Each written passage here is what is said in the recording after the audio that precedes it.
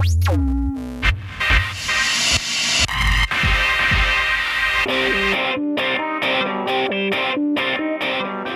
is Guy and Jones, and you're listening to The Full English Breakfast.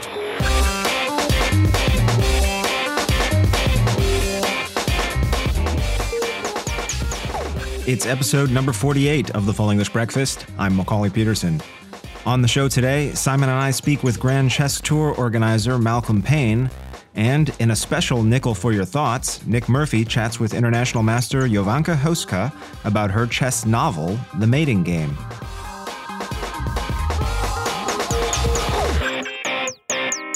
And joining us from London is international master and organizer extraordinaire Malcolm Payne. Thanks, Malcolm. Pleasure to be here. Delighted. I've been saying that it's almost hard for me to believe that we've gotten through about a dozen episodes of the new series without getting to talk to the one and only Malcolm Payne. You're too kind, I'm sure.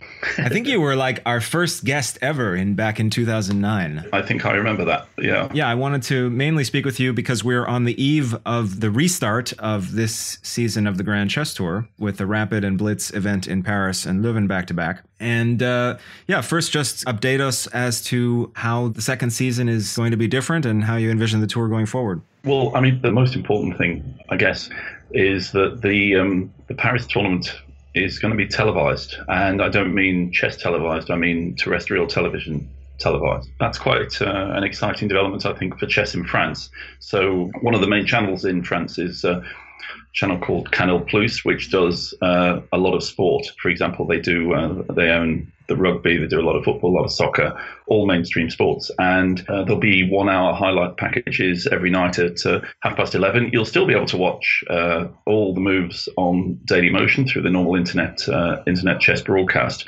But viewers in France won't be able to replay everything. They'll have to catch it at 11:30 on the television. And I'm really looking forward to that, to see, some amazing television production standards applied to chess. I guess the downside is, however, that there won't be any public. I mean, this is perhaps the greatest thing last year was, as an event in such a prestigious venue, such an iconic venue in central Paris, the Maison de la Chimie, it really was, an incredible tournament, and around 1,000 people came and had, a great experience watching it. And I know it was hugely appreciated by the French chess public because we got so much wonderful, wonderful feedback afterwards. But this year there won't be any spectators. It'll just be totally in the television studio. That sounds great, though, that you've got this, television thing going on, which I think if we compared that to England would be quite hard to achieve. Does that necessarily mean that chess is held in more high esteem in France than in England with the public, would you say? No, I don't think it means that at all. It just means that we've made a bit of a breakthrough in terms of getting sponsorship from a huge media company, and they've been convinced that it's something that might work. This is what we need. Never been able to make. Yeah, that's what we need. I've just never been able to get anywhere with the BBC in the UK, for example, which is really very frustrating. I don't think. I mean, when was chess last on television in the UK? Seriously, 1993 or something? I mean, probably for the Nigel Short versus Gary Kasparov match. Yeah, so I think it's a huge breakthrough. I mean, Norway, we understand. That's there are certain Norway specific things about television as well that make it more open to doing something like that. But yeah, to get a big territory like France putting chess on television is good, because it means, well, we'll have programs, we'll have production standards, we'll have something we can show, although we can already show what they do in Norway, of course. I think it's still a breakthrough. I always sort of thought speed chess would be much better suited for some kind of, a blitz chess on television kind of market. And, just talking about the tournament as well, Malcolm, what's the rating system you're using there? Oh, so we're using the Grand Chess Tour's universal rating system. Right. So as I understand this, it's similar to the FIDE ELO ratings, but combines the Rapid Blitz and classical ratings into one rating. Yes, that's right. That's the basic idea. Yeah, that's right. And one of the things that happened, as some people probably know, is that Nepomniachtchi whizzed up the list when we applied the methodology. So that's one of the reasons that that he's involved. You call it URS for short? URS, yeah. URS, okay. It had a little bit of controversy when it debuted. I think the main question was whether or not it's being pitted as an alternative to the FIDE ELO ratings, like a potential substitute. I mean, is that also one of the goals? Yeah, I mean, I think ultimately it could be an alternative, yes.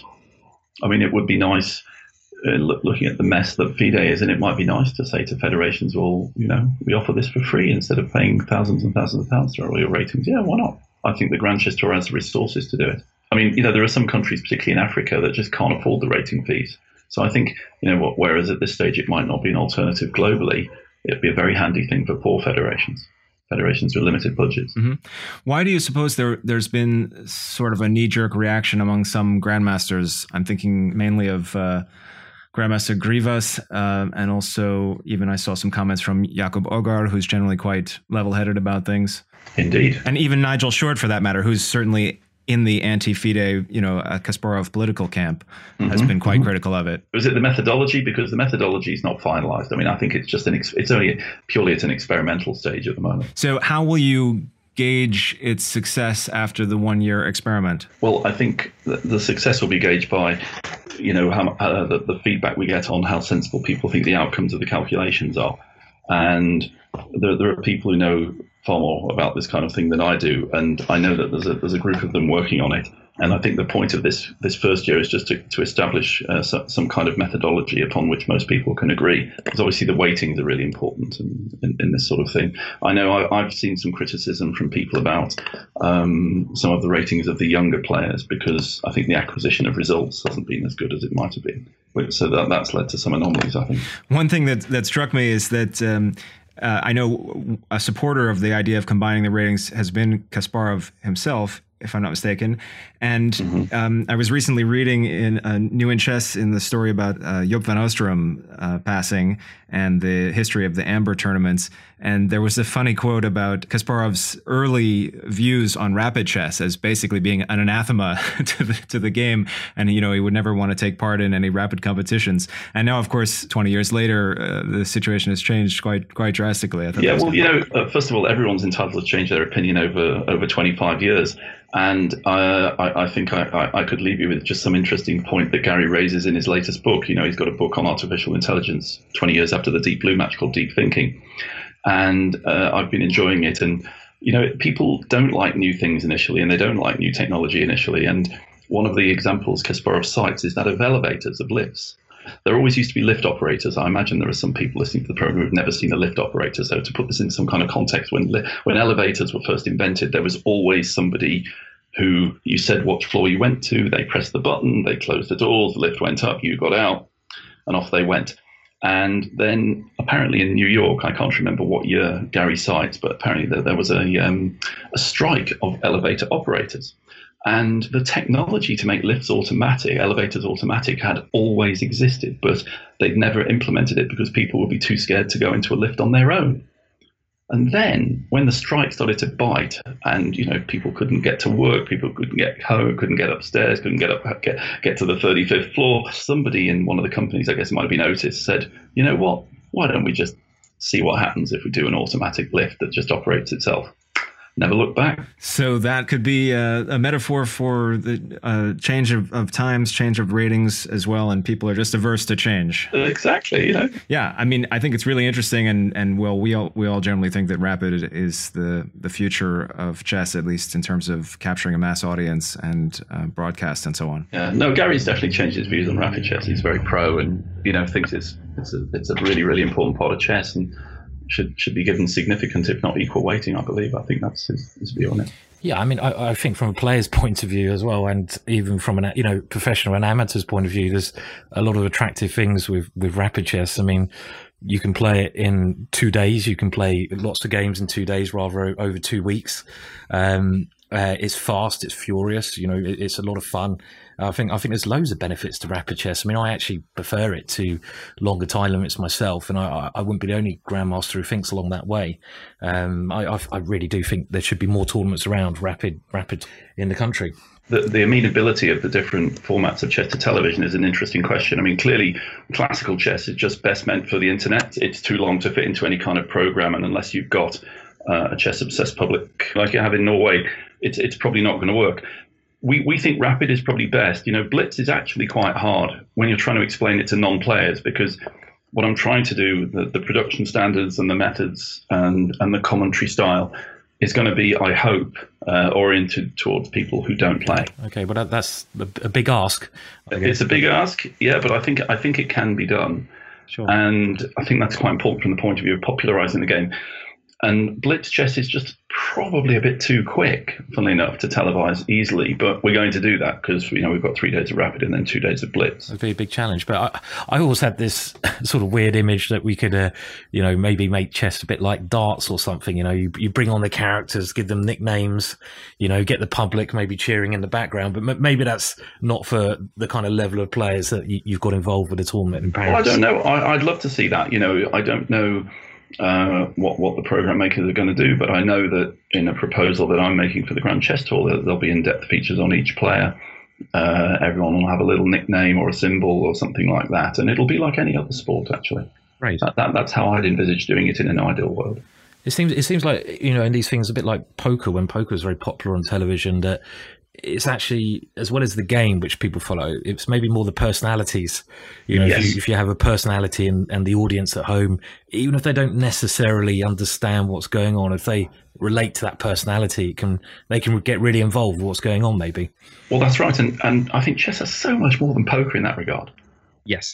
Chess doesn't have poker doesn't have a huge schools network. It doesn't have children coming to learn chess at tournaments. It doesn't have massive age discrepancy in games. Sometimes it has celebrities, that's for sure, but it doesn't have, for example, you can't go and see poker being taught in school. We have so many interesting characters in chess. You don't have poker prodigies particularly, do you? You don't get 11-year-old poker grandmasters for obvious reasons. You don't have, I'm thinking of all the kind of interesting characters that there are in chess that you can do, even just thinking about the London Chess Classic. We'd love to have this Indian chap who has no bones, the one who has to play on a flat surface and move the pieces with a pointer. Again, that would be very interesting to speak to him as part of a television program, London Chess Classic. I just think chess just has so much more interesting and varied content than a lot of other sports that it's just waiting to be picked up. But it's very hard to break through. Malcolm, thanks very much for joining us, and hope we can have you back on the show again soon. Anytime. See you.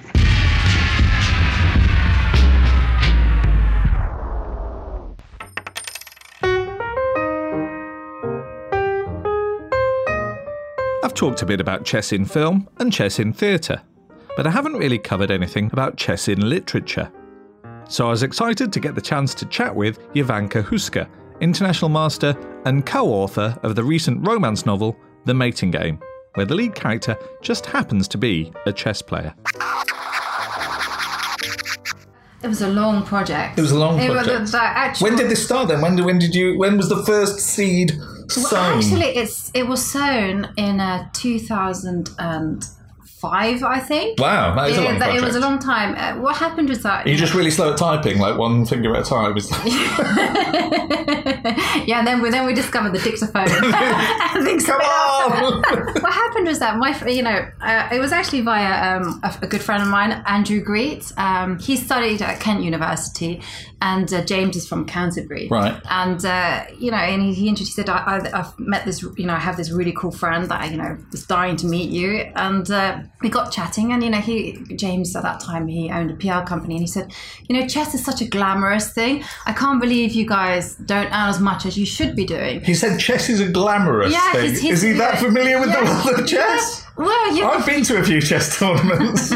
Glamorous is not the first word that comes to mind. Yeah, I can kind of see why these international tournaments are a lot more glamorous than your local event at the village hall where it's all a bit whiffy and everything. It is a bit whiffy. That is something that happens at the local village hall chess tournaments. Yeah. The whiffiness, I don't know what that is. Well, and he kind of said, you guys really need to be, rich and famous, because chess is an amazing game. That's a good start to get anyone on your side for a project, isn't it? Yeah. You need to be rich and famous, let me tell you. So what he's very well connected. So we came up with a project of having a quiz, like a mind sports quiz. So it wasn't necessarily about chess, but it would about setting some kind of they're very simple puzzles that you can set non-chess players. They're very logical, very interesting.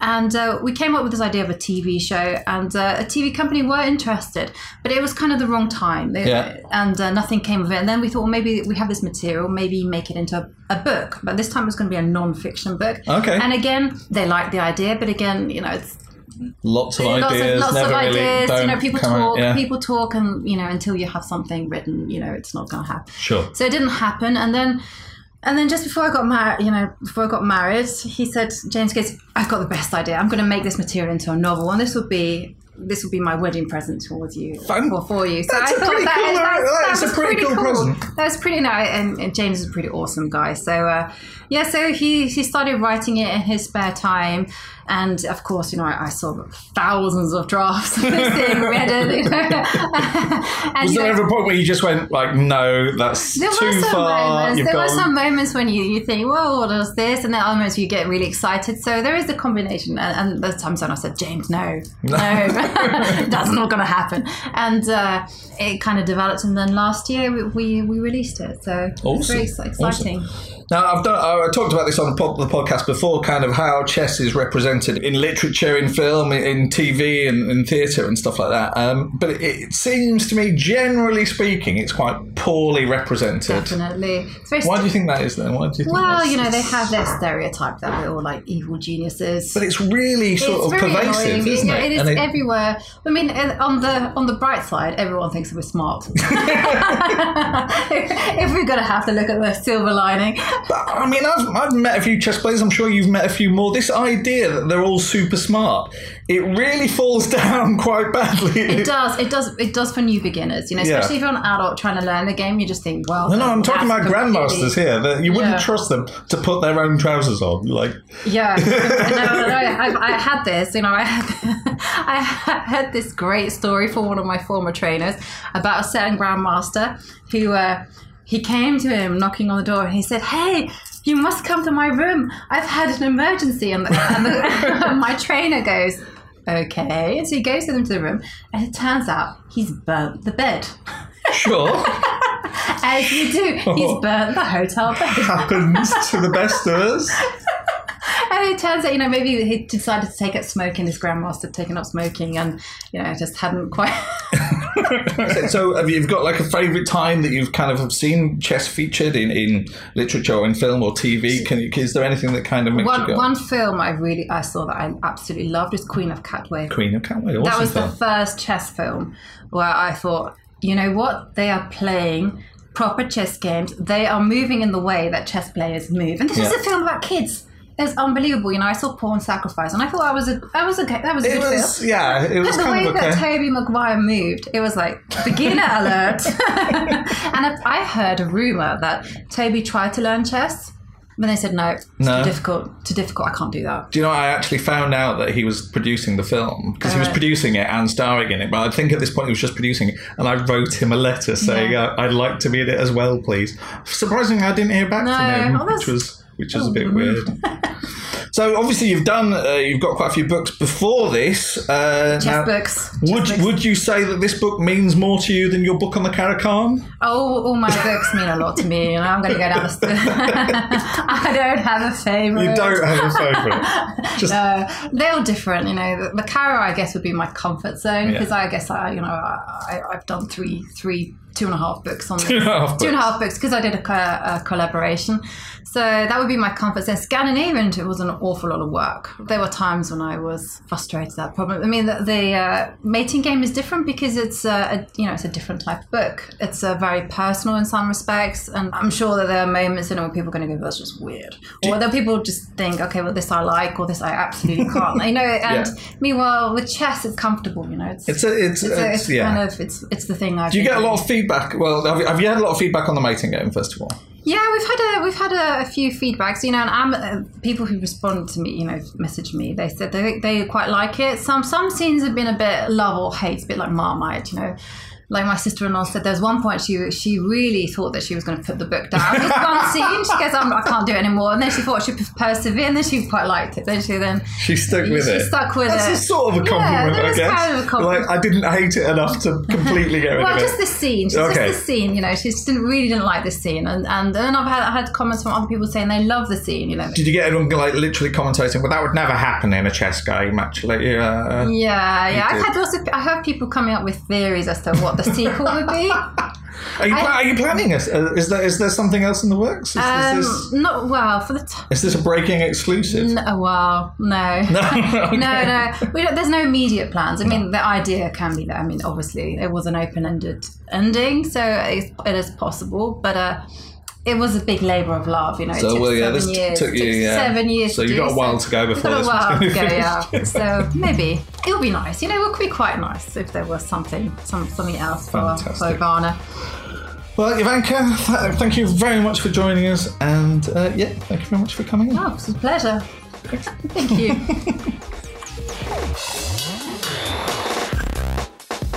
The Mating Game is available on Kindle and paperback. You can find a link from our Facebook page, facebook.com/thefeb. You can also see Ivanka doing live commentary on the Grand Chess Tour.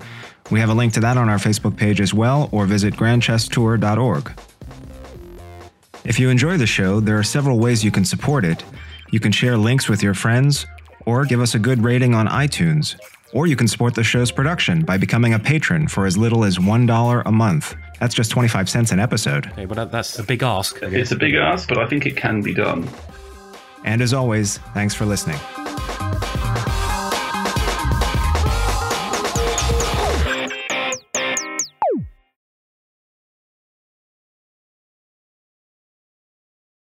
It's kind of got to that point, though, where the monster raving loony party, you kind of can't tell the difference. Like, when the politics is so mental,